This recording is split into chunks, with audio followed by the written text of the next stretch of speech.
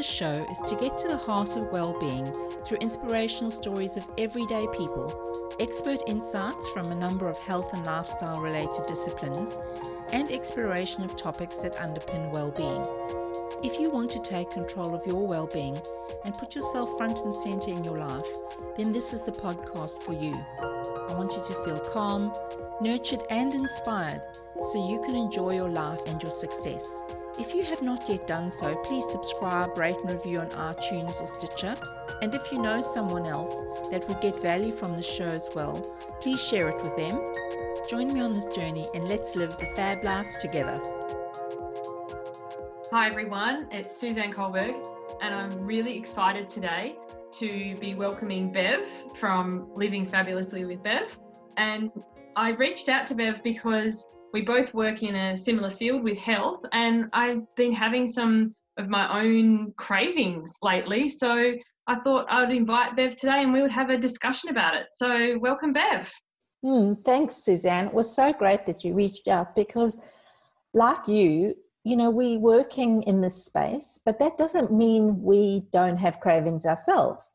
What we do have is we have tools, we've got strategies, and we wanted to share those with you because they really sneak up on you, cravings. It's sort of, sometimes it's just purely a kind of emotional hunger. Sometimes it's really the body's saying something, but we want to cut through all the noise for you today. And so for those of you who don't know me, I'm a wellbeing transformation specialist, and I'm working with female entrepreneurs and professionals who really, I guess, they're feeling exhausted by their lives and they've got brain fog, and it's impacting their ability to actually work and earn consistently. And what I do is support them to create the energy that they need to really run their business with passion and to create the space where they've got time for themselves in their life. So how about you, Suzanne? Let's hear more about you. So I work with women, mostly mums, that doesn't have to be, who eat for reasons other than hunger, who are done with the fad diets, who are done with being mean to themselves, who are done with punishing themselves, and know that this is really going to be a long-term thing, and they're after support and they're after someone to reflect back to them how, you know, it's not that we don't ever do a Macca's run. It's not that we don't ever overeat, but it's how that we come back from that in a way that's kind and gentle, and how we can still allow these treats or these things in our lives. It's not that we have to eat clean all the time, but we can just stop at this one thing and enjoy it rather than having it lead to this big binge fest and I'm going to quit and start again when I feel motivated. Until Monday comes, hey? Until Monday comes. We don't need any more Mondays. We just need one meal at a time or one snack at a time. Exactly. Yes. So while you're listening, I just encourage you to just type the questions in the comments so that we can come and answer those for you, because obviously we've got a couple of things we really want to share. We just want to cut through the noise. There's just often so much to be said about cravings, but honestly, you're in safe hands here with us. Totally. And the more interactive it is, and the question that you have that you might be like, oh, I'm not really sure, someone else is bound to have that question, and it really allows this to be a safe space that we can share what's happening and not feel judged and not feel like we have to be quiet about it. Because I think a lot of us, I know for me, even still now, sometimes feel embarrassed about this. It's like, I teach this, I shouldn't have this, but I still have cravings, and it's totally normal. And sometimes they're a physical thing, which is what Bev specializes in, and I'm really excited to hear your thoughts on this. Like, there's things missing from the way we're eating and things that we need, and sometimes it's an emotional thing, and that's my area. So this is going to be great. Awesome. So should we kick off with our first starting out of the block? Yes. The question that always comes to mind for me is, why do we crave junk food? Never broccoli or anything like that, usually. And we know that it's junk food and it's not good for us. So kick us off with that, Suzanne. Well, I think sometimes it's a marketing thing. So if you look at a Mars a day helps you work, rest or play, or Snickers really satisfies, or like it's marketed to us in this way that these things will make us feel better, that nobody markets to us, go eat lettuce. Do you know what I mean? Yeah. And we have this part of ourselves, like this inner bit, like this rebel going, nobody telling me what to do.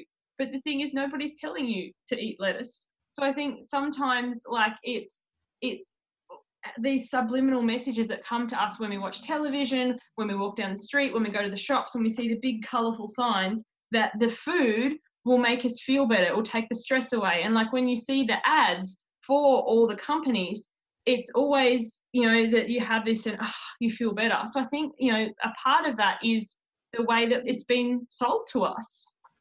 Yeah, for sure. I think another thing that's really important here is that for people who've been chronic dieters, they have begun to demonize certain foods. So there's this low carb or low fat or low whatever it is. And so certain foods in the spectrum of normal eating that nature provided for us to eat, you know, so it's not something that comes in a bag, box, can or jar. I'm talking about stuff that you get in the fresh produce section. So I can't tell you how many people will tell me that they don't eat sweet potato. And yet, for example, sweet potato is one of those things that has tryptophan in, which is so good for your brain and your mood and everything. So it makes you function at high energy. So we've got this sort of whole mixed message. I agree. It's the marketing of the things that are not food. They're food-like substances oftentimes, or they're not even food, you know, when you talk about Mars bar. Yes. Yep. And then you've got that. And then you've got, on the other hand, you've got what we've already got to eat. And yet we will not have a sweet potato because we think it's too high in carb. We're happy to eat a Mars bar. Oh, and then also too, there's so many ways we could go with this, Bev, but what came to mind when you were saying that is, like, I have 2 young children. If I ask them, like, some healthy foods, they would list off, you know, broccoli, carrot, apple, pear, like, you know, foods. But then when you ask or if we ask, say, our great-grandparents, they would talk about foods, you know, as you said. But for us in this day and age, there's, you know, low fat, low carb, keto, paleo, like, we've made food into these things. No wonder it's confusing. It's like, oh, it's so stressful. We don't actually talk about food. We talk about ways of eating, and then is this way better than that way? We've kind of complicated something that young children and our great-grandparents they don't get, because, you know, we've made it out to be something really big. And I think because if you think of when you do feel the craving, it's often when you're short of time, or you are either under some level of stress, or there's some life event that's happened. But the thing is, you talked about advertising, and advertising is being conditioning us to say it's got to be quick and easy. But yet they talk about the TV dinner. Ta-da! Here's the TV dinner. Well, the fact that it can stay in the fridge, have you ever looked at those, the dates, the sell-by dates on those things? The fact that it can stay in a fridge, not in a freezer, in a fridge for months. I mean, that should give you a clue that there's nothing nutritional about that food. But I think the why we crave that too is a lot of the things that you talk about too is, one is boredom and one is emotional eating. So let's talk about emotional eating. So a big thing that I work on with people, and it'll be interesting for my followers watching this, because I don't usually talk about the food as in actual what we eat, because so often different bodies respond to different things, and this is a whole other area. My main specialty is the emotions, and that's because the number one thing I say to people, and it's something I continually work on myself, is, am I actually hungry, as in physical hunger, or am I feeding head hunger or emotional hunger? And it happens to me, like, if I'm really tired, if I've taken on too much, if I've yelled at my kids and I feel really angry, I would rather, it's difficult to talk about, but I would rather feel guilty than angry or upset at somebody else. I would rather feel these internal feelings. And when I overeat, in general, I feel really guilty and then I start beating myself up. So it's easier for me to deal with that than to deal with the fact that, you know, maybe somebody's wronged me or something, you know. And I think sometimes it's like, if you're not physically hungry, no amount of food is going to fix it, because food will help you feel full. If you're actually angry or stressed or tired or something, what you really need is to sleep or to rest or to do less. But we're in this time where we've got deadlines and we've got responsibilities. So what we tend to do is eat. And then not only do we have the underlying emotion that was there to begin with, but we have guilt and shame and these other things on top of that, because we didn't actually solve it by eating. We may have felt better in that instant gratification, like while we were eating the Mars bar or the Tim Tams are my go-to. But as soon as that's done, we have all this other stuff as well. And then that can lead us to thinking that there's just no point and it's too hard and we'll start again Monday, you know, the universal day to change our life. Yes. Yes. And you know what I also think, how a craving can sometimes happen for me is when I try to substitute. So let's say, for example, I'm just going to use an example that I hear a lot from my clients. After dinner, I would just love one glass of wine. And so instead of just having even a quarter glass of wine, savoring it and enjoying it, they graze the whole evening, the rest of the evening, on all sorts of things. And people will tell me they even eat things they don't like to eat because they've been trying to substitute, because in their head, they're thinking that wine is not good for me. And yes, if you overdrank the wine, yes.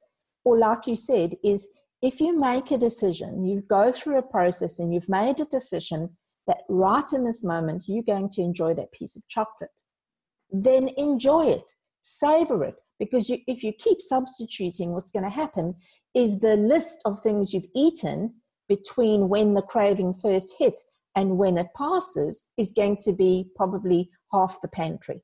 Yes, and if you're using some form of program to track what you're doing, like you're counting calories or points or tracking the thing, like I'm not encouraging that behavior, but sometimes like a thing that I do personally is I photograph what I eat and I put it into a private Facebook group, which is, you know, just me.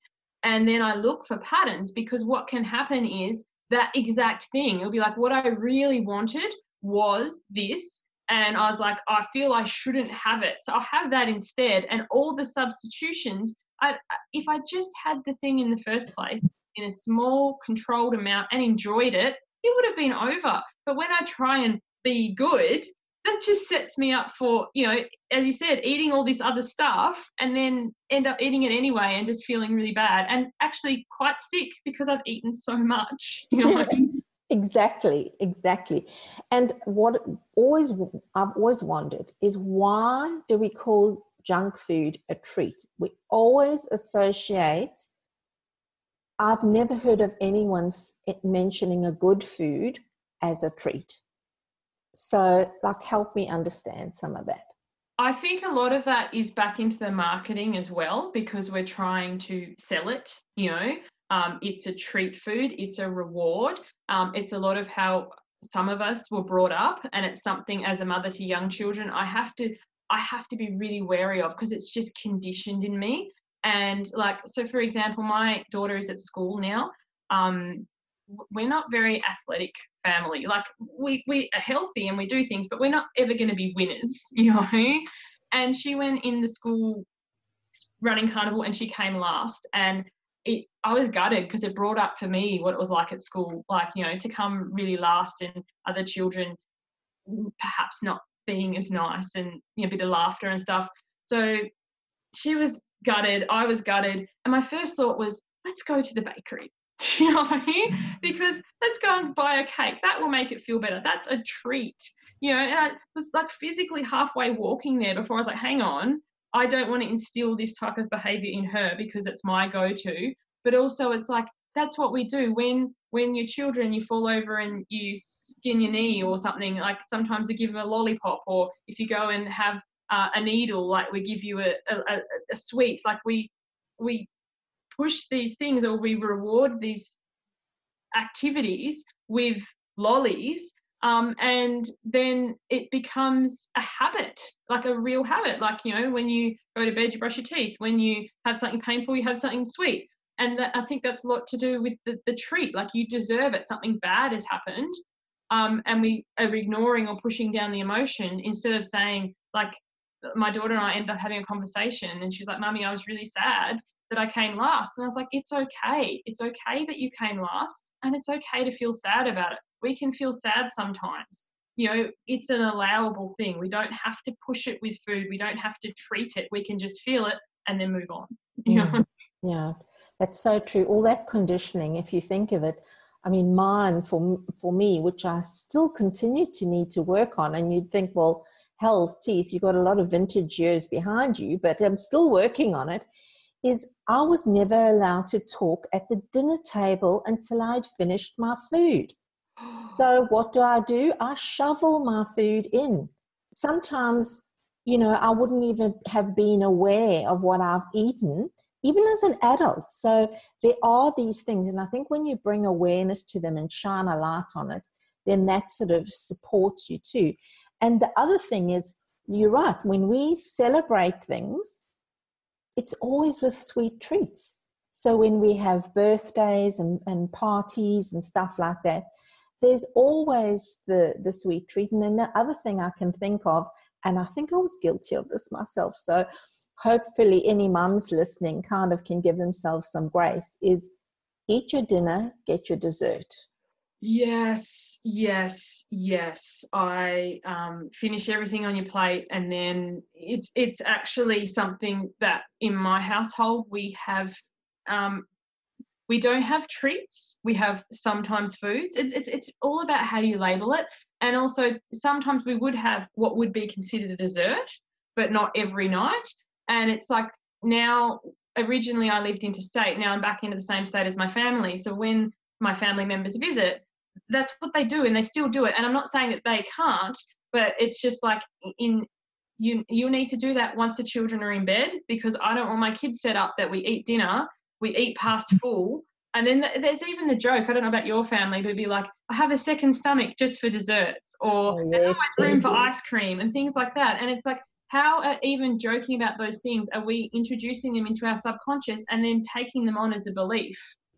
Yeah, and it's still this thing, you know. If, for example, I met one woman, and originally I thought, that's a weird way to do things, but I think she had recognized what she wanted when she went out. She always used to eat dessert first and then leave space for what was, and I thought, how weird is that? But I guess for her, maybe she was past the conditioning and just saying, I don't eat dessert at home, but I am going to enjoy it when I'm out, and then I'll just eat till I'm full. You know, that I love that. I can totally see myself doing that when I go out, because sometimes it's like, that's what you're looking forward to. And that's what we're saying. Like, Bev and I are not saying that you can't eat these things and you can't enjoy. Like, the biggest thing is that you want to enjoy food. And, you know, if you go out and you're like, I really want whatever it is for dessert, but then I'm going to have the breads and the soup or the dip and like all the courses, and you get to dessert and you're already so full, you don't even taste it really. And then you feel sick, and then you feel guilty, and then it just spirals from there, you know? So what do we need instead? How do we do this so that we can not be sort of slave to cravings? I think it's twofold. Well, it's manyfold, but part of it is, if you recognize a craving, I like to recommend to people to keep a cravings journal, like not a food diary, not something to beat yourself up with, but something just so you have evidence, you have data so you can observe. So sometimes, like for me personally, if I'm regularly hungry at about 3-4 in the afternoon, like I have the cravings, it's often that I haven't had a solid enough breakfast, like I haven't eaten enough earlier in the day. So if there's a pattern to the craving, I look for, you know, what have I had earlier that day, and, you know, how can I maybe adjust that? Or if it's an in the moment thing, like it's I'm trying to think of an example, you know, like there's different types of cravings. There's ones that are habitual that may be adjusting to what you're eating and how much and when. And there may be ones that are conditional, like whenever I go and visit my mum, I always want to have dessert because they still do. And that's just a habit thing. So that's something to check in with myself and go, am I actually hungry, or is this a pattern of behavior? And then there's times like where you're stressed or when you're tired, and it's like, what do I really need in this moment? Do I need a nap? Do I need a walk? And how can I give that to myself? Like, I might not be in a position to go and have a nap, but maybe I could take 5 minutes and just close my eyes and breathe, or listen to a nice piece of music, or just get outside with my cup of tea and have some fresh air, or something to start, instead of just kind of like going, I'll eat and put it and shove it down and continue to do, you know? What do you think, Bev? I think that, you know, there's so much information out there, and like you mentioned, all these types of and ways of eating. And for me, the best way to overcome cravings is to actually have your own personalized health plan, because we are unique. So, for example, if somebody thrives on fermented foods or kombucha, that does not mean that you will. And so therefore, if you have a eating protocol that's been guided and decided with you, you can then start to use your body as a barometer. And your body, as you check into your body about what it is that you're eating that feels good for you, as you start to nourish your body more, the cravings subside. Because then you've got the right level of nutrients. So we mentioned, you know, often people who are craving sugar are lacking in a lot of minerals, you know. So you're thinking things like chromium from broccoli, phosphorus from things like eggs, you know, sulfur from cabbage. And I mentioned tryptophan from turkey or things like that, spinach. So there, you need to often be guided in that way, but to create a plan that's for you, because like the different diets have been genericized. Yes. Even when you're talking about paleo, not everybody can actually eat red meat. So for me, you know, your body is often some of the cravings that come up because you're nutrient deficient is because you're eating a plan that's been designed for the mass. And remember that somebody's usually written a book, they're selling a method, they're making money from it. It's not, to me, it's not about supporting the greater mankind. That may have started that way, but it's usually a business. Yes. I think adding on to that, Bev, one other thing is the personalized plan for you, as in what works for you, and also realizing that can change. See, I have released 78 kilograms.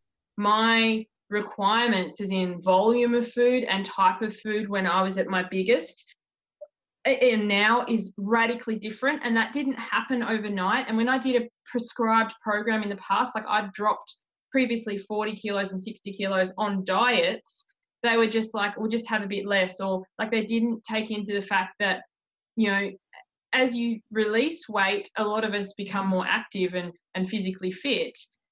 The amounts of different foods changes, and it's just like eat less doesn't really work because your actually energy requirement increases. So it's personalized to you, but also your body will change. And then like the body I have now post children, as opposed to like a lot of people are like, I want to get back to where I was in high school. Well, you were a different you back then. So it's personalizing it, and it's open to change as you do. Yeah, absolutely. And you mentioned there's something about the impact of how much we eat and the timing of it. So let's chat about that on our weight and our health. You know, how does it impact? Well, definitely. I think so many times if you follow everybody has different body types. Like if we were talking embryologically, I don't want to go into that because it's really confusing, but we develop from 3 layers, the endoderm, the ectoderm, and the mesoderm. Some people have a more of a mesoderm body type, so they'll be taller and slimmer naturally, like the supermodel types. And then say for me, I'm more of an endomorph, I'm heavier set. So when I tried to diet before and when I lost weight, I used to get really frustrated that I didn't look like them. Do you know what I mean? And I think it's really important that you can do the things to get the best body for you, but your makeup might be different to somebody else's. We have, bigger shoulders, bigger hips, bigger chest, or taller or shorter. Like, we can't change our genetics, but we can change like how we think and how we feel about ourselves and make the most of them and work to our strengths. Like for me personally, as I got closer to goal weight in the past, I'd be like, do more cardio, like get more calories burnt. But I do better with weight. So I'm a strong person and I'm a strong body type. So with this, it's like looking at, what works for you. So in terms of eating, if you follow a protocol or a diet that says meal, snack, meal, snack, meal, snack, and that works for some people, and then you try it and you're like, I don't get the results. And then the person, as well-meaning as they are who's running it, is like, well, you must be cheating or you're not trying hard enough, and you get really down on yourself. Perhaps you're not a body type who responds well to frequent amounts of food. Perhaps you do better more on, meals with no snacks or even intermittent fasting, but you won't know this until you test it out and see how you feel, because no one can tell you how you feel. Are you feeling energetic? Are you feeling good? Are you feeling like heavy or lethargic or bouncy? It's really individual. And like, so for me personally, I don't talk a lot about how I eat because I don't want people to go, well, she's dropped 78 kilos, so I'm going to go and do that, because the way I eat might not work for you, So it's really about trialing it, and not just trying it for a day or a week and going, oh, that didn't work. Like really committing that this is going to be a long-term thing. This is your health for life, not for a season and not for an event or not for Christmas, And you mentioned there, I think for some people that sort of 5 sort of portions of food spread out over the day works well if they've got low blood sugar and that they need to, and that probably will remedy itself as the gut heals and other things change too. But I think the other thing is if you were to respond to your body and eat when you're hungry. So if you're naturally more hungry in the morning, eat more during the morning, sort of front load your food, because what you don't want to be doing is you certainly don't want to be eating a big meal at night, because that's going to affect the quality of your sleep. So you're going to be wanting to eat more of your food. And people often say, well, I've got a family to feed, so how do I do that? Well, everybody can have a bigger breakfast. Or you could cook the meal for family and have less that night, but have a bigger portion of that for lunch the next day while your kids are at school. So you can work around that, and the timing of when you eat that food is probably relevant. And for me, like I mentioned, that I gobble up my food. You need to chew your food properly. Your stomach doesn't have teeth. Your mouth has teeth. So what you need to do is chew it and masticate it until it's slushy. And so for somebody who really eats quickly, and then that causes another problem, is that your satiety hormones don't kick in time and you overeat. So if you, let's say, for example, you tend to eat quickly, there's some strategies. You can put your knife and fork down between each mouthful. You can even count the number of chews, just to be bringing it really consciously to yourself. Because sometimes I notice I've probably chewed a piece of chop 6 times, and no, that won't be enough. So it's sort of bringing just some being present with the food and really, allowing it to nourish. Because whilst your stomach has got hydrochloric acid, most of us, because we're stressed out, we don't have enough hydrochloric acid. So it doesn't break the food down. The food then starts going through the gut and it ferments in the gut. And that's where you get the bloating and the flatulence from. So it can start from even just when you eat too quickly, you actually take in too much air while you're eating. So there's pockets of air in the food. So it could even be from that.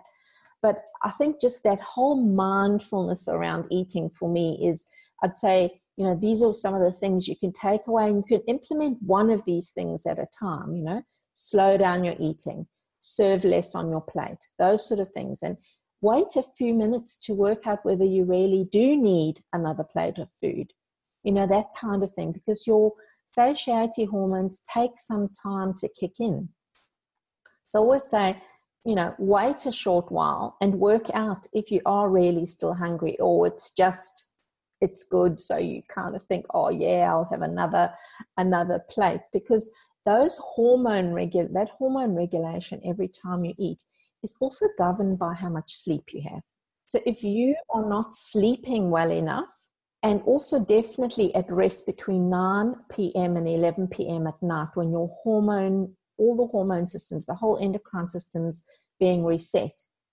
And if you do not get deep enough sleep, they do not balance the ghrelin and leptin. So what ends up happening is that you overeat, number one, and then you keep eating. So it's kind of, so from a cravings point of view, that's why sometimes you can't stop, because that hormone is not kicking in your brain either. So it's sort of really important. I don't want to run down the rabbit hole with that, but it's really important. Good sleep, it governs how you eat the next day. Yeah, and I can really attest to that. And the other thing that you spoke about is eating later at night. See, I front load my food personally. I eat the majority of my food at breakfast and then lunch, and then I tend to eat dinner quite early and quite a small amount. But I have a husband and a family, so what we do is I still sit down with them and I have a much smaller portion. But people ask me, am I setting my children up with bad examples, like mum's not eating? But it's not like I'm not eating or I'm not part of it. It's like mummy is not very hungry. So we talk a lot about checking in with whether you're hungry or not. And also too, I really loved how you said about putting the cutlery down. It feels like a drag, the first few times you do it, or chewing a lot feels like a drag. But after a while, it does become a habit. And the other thing that I do personally, and I recommend my clients, is I eat off a small plate. So my children and I have the exact same sized plate. And I used to be embarrassed when I went to someone's house and that to ask for a smaller plate, because you put the food on the plate to fill it and then you eat, because you have that whole eyes are bigger than your stomach, that saying. Well, obviously, literally they're not, but you will eat, to an amount. So I actually eat off a small plate. And then when I finished, I wait about 20 minutes, and I used to actually literally set an alarm, and now I don't need to. And then I'll have, we tend to play cards or board games after dinner and have this social time, and then check, actually I'm not hungry. Whereas growing up, we would eat a whole big thing, and then we'd eat dessert, and then we'd all kind of sit on the couch and watch TV and feel bloated and gross. So it's that thing of being mindful, of checking in with yourself. And often when you do front load and eat a lot more earlier in the day, only if you're hungry, like don't make yourself eat, you find you're not as hungry in the evenings. And I find that when I do have a big meal, or especially something sweet late at night, I don't sleep as well. I feel restless and I wake up a lot. Exactly, because what's happening is digestion is still taking place. So it takes on average for most people about 3 hours for your meal to be digested. So that's why, if you're eating at 8 o'clock at night and then you're trying to go to bed at 10 o'clock, you've still got another hour of digestion to go. And then that means that probably the sleep hormones are kicking in because you're restless. The body's very clever. It deals with what it's being given, and it tries to adapt to the best way that it can. And I think another thing that's really important here is we're talking about doing one or two things consistently. We are not talking about perfection. We are trying to just to understand that, like you said, I love that way that you say, have a cravings journal, because you need to see the pattern. It's so much in our subconscious, the cravings most of the time, that we don't even realize it. I know that when I was having my kitchen done recently, I ate a whole slab of Lindt dark chocolate without even realizing it. And I teach this stuff. I know this stuff. It's not that but this is the thing, is that your subconscious can sometimes just help you along the wrong path instead of you just being in that awareness. Oh gosh, okay, I'm going to enjoy this. Just take one cube, one row, whatever it is, and put the thing away. That's what I say. It's just, finding those one or two things that you can start with.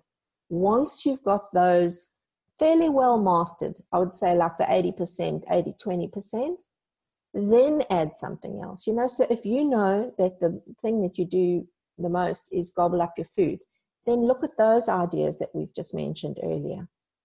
If it's that you eat too much, then look at a smaller plate. There's a whole lot of ways where you can just get started, but just get consistent. That's what I'd say. Exactly. I love it. So is there any other pearls of wisdom that you want to leave our listeners with today?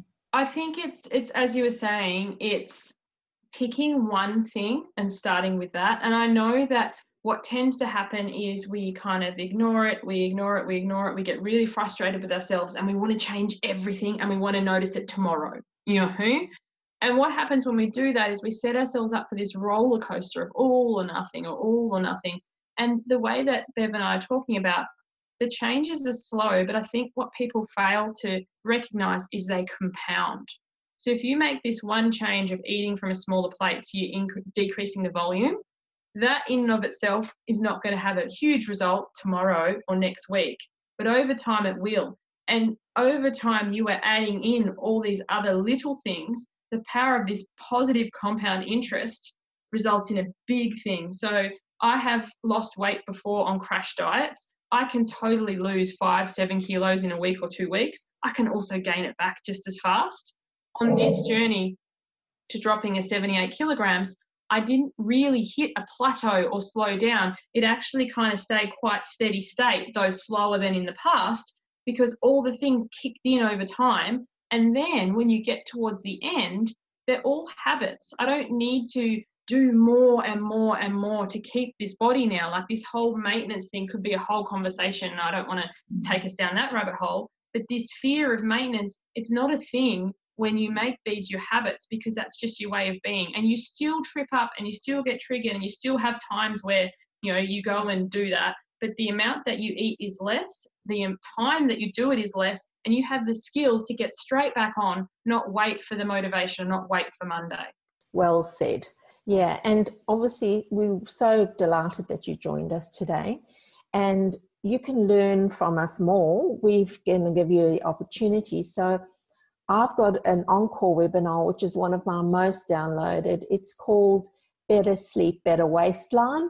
So it's just going to go into the detail of those hormones that I mentioned earlier. And the link is bit.ly/Better Sleep, Better Waistline, all lowercase. What about you, Suzanne? Well, my webinar is coming up. So by the time this comes out, it will probably be, I'm going to make it available as an encore as well. It's called How to Finally Trigger the Long-Term Weight Loss Journey. And it's about the habits and the small sustainable. And it's, if you're done beating yourself up and you're done being nasty to yourself and you're done starting Monday and you're ready to make these small sustainable changes to build your skills. And I'm not sure on the link, I don't have Bitly yet, but we'll pop it in the video description on the show notes. Awesome. So remember, if you have got questions, please be sure to post them below this video.